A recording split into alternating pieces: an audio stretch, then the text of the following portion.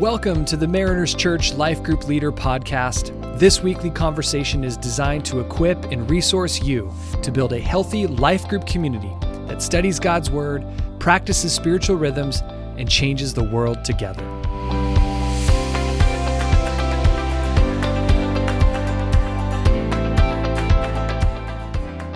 Welcome back, Life Group Leaders. We are chugging right along in the Red Letter Invitation series, and we are now at week 6.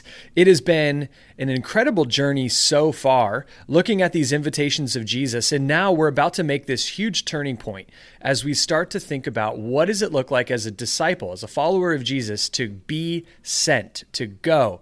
Because what I love, a theme that I like to share with my group, my own life group, I'm leading a rooted group right now as well. I love to remind people that when we follow Jesus, and even when we have that moment of salvation was not just for us. Yeah. When Jesus rescued us, he rescued us for a purpose beyond just us being saved. Like there's something beautiful about us being saved, of course, but my gosh, he left us here, which means there's work to be done. And there's great passages of scripture that we're going to look at in today's conversation that really do remind us that when we are saved and follow Jesus, we are the sent ones. We have a responsibility and a job to do. And that actually is really good for our own hearts because it prevents us from just becoming inward-facing followers of Jesus, but that we might actually be missional followers of Jesus who join in with what Jesus did with his disciples. Okay, my rant's almost over. I'm just really excited. I love conversations about sending and going, and that's exactly what we're here to do. So Jeremy, why don't you give us kind of the big picture? What's the outcome for this week? And I'll stop talking.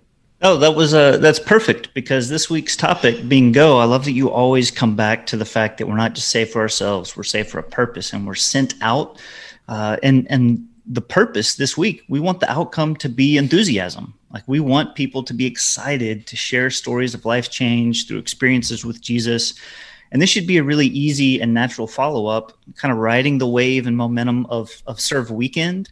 That the text may be a surprising passage for some people on this topic of being sent out.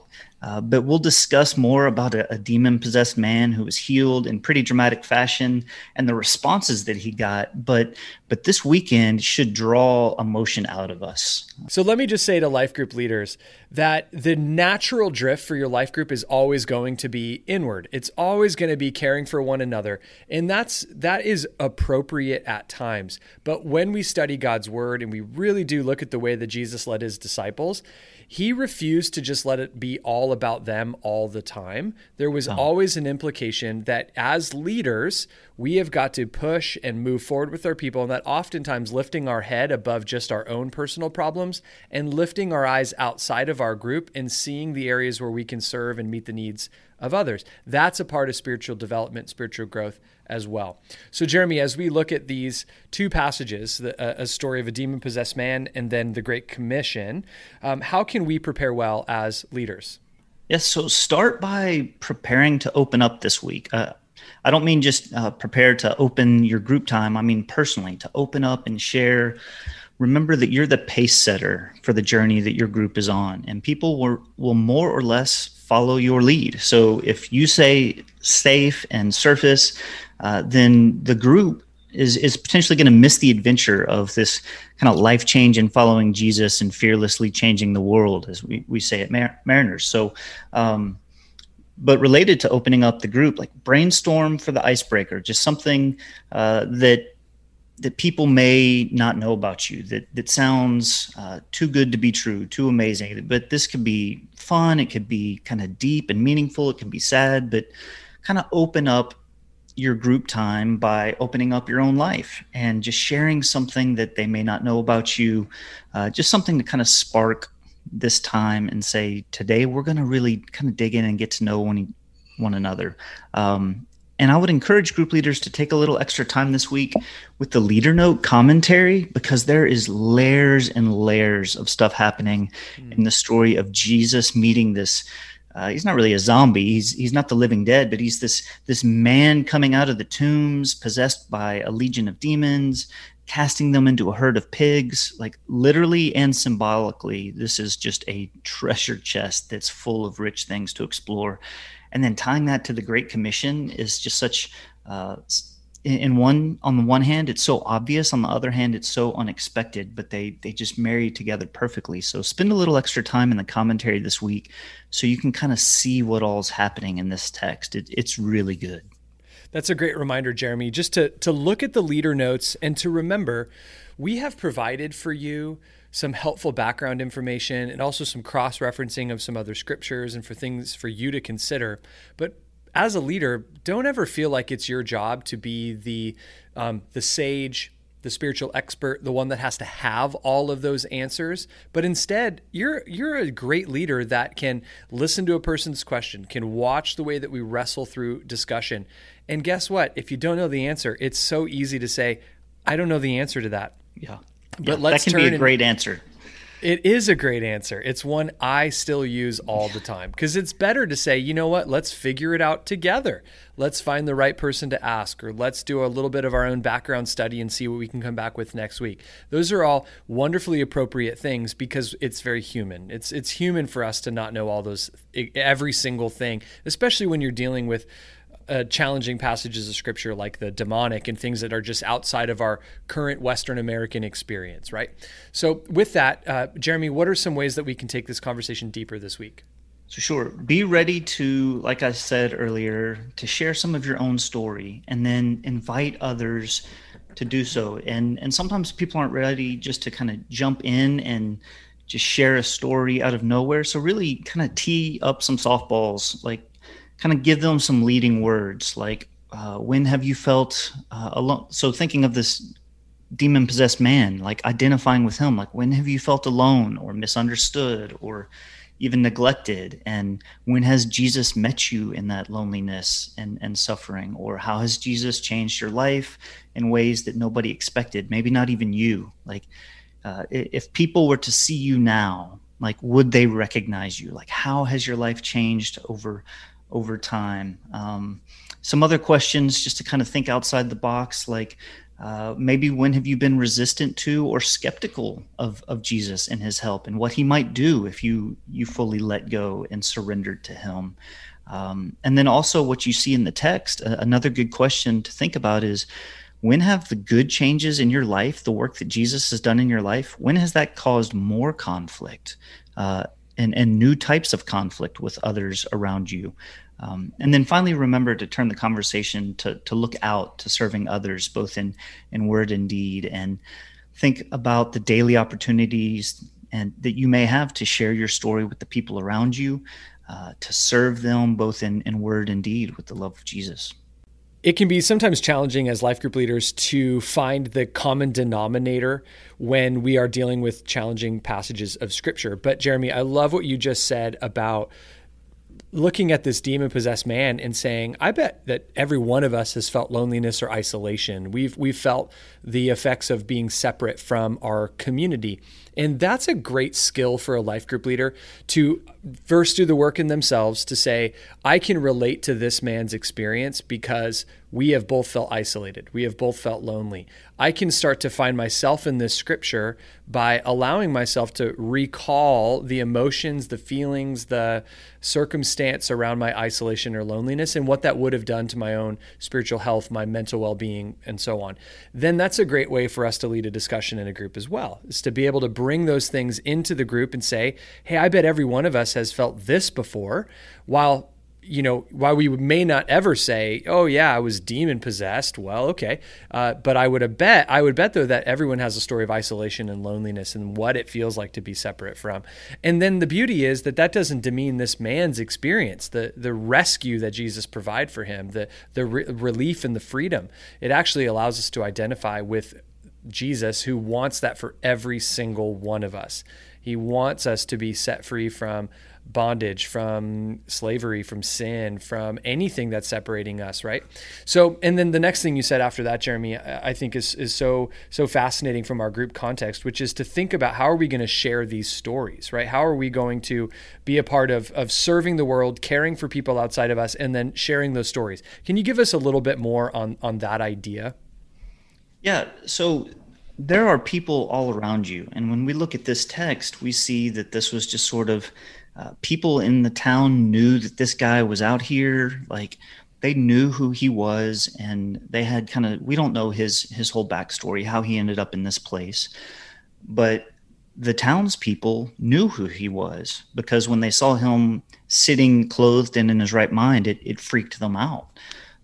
And so just to think through in our own lives, like there are people all around us that we may not know their whole story, but we've kind of seen, we've picked up on some patterns, or we're around them enough to know like something's going on in their life. And, the word legion that he uses to identify kind of the demons just means, it means many. It's technically a Roman military term, but it could just mean many. Like, and there are people around us who have all kinds of problems. There are many problems that kind of oppress and afflict us today. And so there are people at work, in our neighborhoods, like all around us, even one another in these groups that we have the opportunity to kind of speak hope and really to recognize the humanity and dignity and recognize kind of the image of God in other people that maybe others just bypass and overlook and maybe see as being helpless or too different from me. So we have the opportunity to stop and really love somebody that has either been forgotten by others or avoided by others or just kind of just passed over. That's great. And any kind of any questions, rabbit trails, any problems that we might run into this week that you could help us avoid? Yeah, I would say just a couple things. One, don't forget that even the demons knew the truth about Jesus. And so the goal of Bible study, the goal of kind of gathering as the church and as a life group is not just to learn things about Jesus, but it's to really get to know and love Jesus and let him work in our lives. That's what discipleship is. That's what it means to grow spiritually. And so there's a couple things we don't want to happen in this group. As we identify kind of with this lonely, hopeless situation, we don't want our group conversation to devolve into gossip or fostering bitterness towards others who maybe neglected us when we were hurt or lonely. Those who didn't love others well, maybe they didn't know what to do in our situation. Maybe they did intentionally hurt others, but we don't want this to devolve into kind of blaming and gossiping on others. We want to focus on what Jesus wants to do and how we've experienced that life change and just the joy that this man didn't kind of harbor. He didn't sit there and brood on the way everyone had treated him before. He was excited and he wanted to follow Jesus. And then when Jesus sent him out, he went out and shared his story. And that's the point of this text. And I would say related to that, the only other thing to watch out for, you kind of alluded to this, that it can be a tough passage, especially in our Western culture, when something like demon possession comes up. The point here really isn't about the demon possession. Like that's part of the story. It's an undeniable fact to this story, but the emphasis isn't on his possession. It's on his liberation and transformation. And so we don't want to get bogged down in like, how does demon possession work? What is it? Like the point here is that Jesus met this man's need and changed his life and then sent him out to tell his story. So that should be our focus in this time as well. Yep. Yeah, I couldn't agree more. And I think related to what you just shared, there's a trap that I think we can fall into on two sides of this. One is I can believe that my spiritual growth is equated to how much more knowledge I can obtain. If I can just study enough and know enough, then hey, I'm going to become enough. And the reality is that just isn't the case. Every Pharisee that Jesus encountered in the New Testament knew a whole lot more than any of us probably ever will know, and yet they were still quite far from who Jesus intended us to become, right? So it cannot just be a pursuit of knowledge. It really has to be a pursuit of practicing and applying that knowledge into our life. And that is what I believe sharing our story does so well. Because sharing our story as a rhythm of being a spiritual discipline in our life is not sharing the knowledge that we have obtained. It's sharing what God is actively doing in our life today, which means that God is doing something in our life today that's worth talking about. And we don't have to think about sharing our story as putting a sandwich board on and standing on the street corner. Repent, for the kingdom of heaven is near, right? That's fine, but it's not really what we're intending. What we're intending is God's doing something in your life, in your marriage, with your kids, in your personal finance, whatever it is. Like, God's doing something in your life and you are becoming more like Jesus. That's the story that we get to share. And it's knowledge and studying God's word 100% is a part of that, but it isn't 100% of it. It's the application of God's word into our life, our daily practices, our behaviors, the change that we see in ourselves or others may see in us, and we get to share those stories. It's the best thing that we can do in evangelism on the planet. When we share what God's doing today in our life, people want to be a part of that, right? They don't necessarily connect. Well, they may connect with your story of conversion, the story of when you said your yes to Jesus for the first time. That's amazing too. But man, I want to know that God's still doing something decades later, right? Yeah. Okay. I got a lot of rants today. I'm feeling well caffeinated and excited about this week. Yeah, there you go. That was the goal, wasn't it? That's right. Any final words for us? Share your story. Don't be scared to talk about it. When God gives you the opportunity and opens that door, go through it. Share your story. That's right. And you can practice in your group. You are welcome to share in your own groups. Here's what God's doing in my life. That might give you just the courage and the practice to be able to share that with a family member, a coworker, a neighbor when God gives you the right opportunity. So, life group leaders, we're praying for you. We know it's going to be a great week. We believe that your group is designed not just for itself, but that you might view your group as a rally, as a time to get together and say, what is God calling us to do together to be a part of changing the world? So we're praying for you. We hope that you have a great week. Take care. Bye.